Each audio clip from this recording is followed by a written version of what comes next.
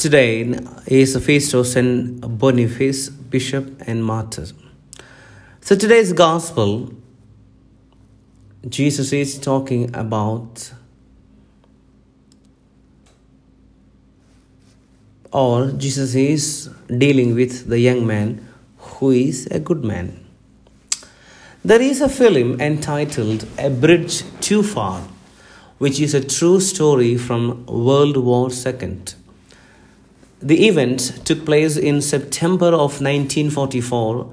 It involved US and British troops.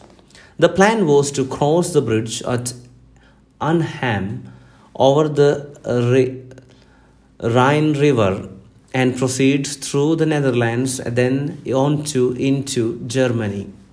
The plan, called Operation Market Garden, failed because the bridge was too far away. It was too far because the armies weren't aggressive enough. They were overly cautious, and consequently they couldn't reach the bridge that would have enabled them to cross the Rhine River. Had the Allied armies been successful, World War II could have ended by Christmas of 1944. In other words, they were close but not close enough. The scribes in our story approached Jesus and asked him what commandment is the most important. He knew the answer, and Jesus affirmed him. He said, "You are right, and you are not far from the kingdom of God," meaning he was close, but he had not arrived. I believe that the scribes was not unlike the Allied forces who couldn't reach the bridge at Arnhem. He knew how to reach the kingdom of God, but he needed to be more aggressive. He needed to love the Lord with all his heart, soul, and mind and strength. What did Jesus mean when he said, we should love the Lord our God with all our heart, with all our soul, with all your mind, and with all your strength? And what did Jesus mean when he said, you are not far from the kingdom of God? These two questions could have a vast variety of interpretations. One thing we can be sure of: in this passage, Jesus equates loving God and neighbor with life in the kingdom. Perhaps the best way to get a handle on what Jesus meant is to look at each of the four conditions separately. First, Jesus said to love with the heart. I believe that what Jesus was talking about was being passionate. Today, people don't seem to be passionate about their faith. Frankly, I'm not sure people are passionate about anything unless it is watching their favorite team compete. You have to admit, when it comes to sports, millions of fans are passionate about their home team. But what does it mean to be passionate about our faith? To be passionate about our faith is to passionately love God and others. It means we truly and sincerely strive to relate. It means we literally throw ourselves into the lives of others.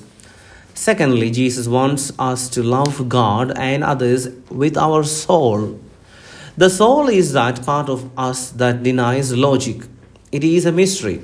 Loving with our souls goes beyond what people would consider as normal. We give forth our love because we want to, and it probably makes no sense to outsiders. During the course of earnings, we tried to understand this. Perhaps it was a stubborn habit, private grief, or a mental disorder. So finally, Jesus said, we should love. Sorry, it's not the final, it's the third one. So thirdly, Jesus said we should love our minds. To be persons of faith is to be those who study, reflect, and solve problems. This is a very interesting topic for us. Only if we really really love, then only we can do it. So finally, Jesus said to love God with all our strength. Several weeks ago, I was walking with a man who were working on the church roof. There was a worker near the top of the tall ladder that was leaning on the north side of the sanctuary. I said to the man, "From where you are a lot closer to heaven than I am." He laughed, but then replied that he doubted that he was anywhere near to heaven. I then told him that the church trustees really appreciated his work. "He has made a difference," he said. "Just don't tell my boss about all the little extras I did." I was aware that he had gone out of his way to repair a few things that weren't in the contract. He even repaired the seats, and especially the seats of the priest. The worker was closer to heaven than he realized. He was willing to go out of his way to do some work for us that he was not contracted to do. I believe that when Jesus said to us all our strength to love God and neighbor, he was speaking about effort.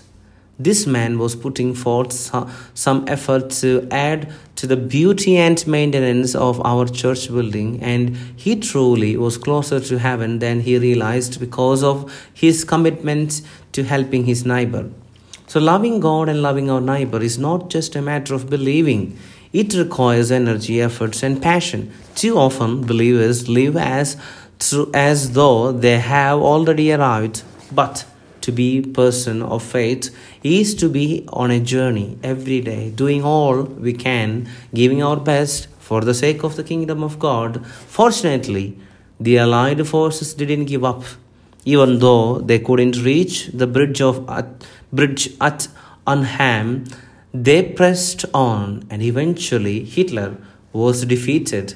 God wants us to press to loving the Lord and loving our neighbor with passion, taking risks, using all of our resources and going the extra mile. When we truly love God and our neighbors with all our hearts, minds, souls, and strength, we will experience life in the kingdom of God.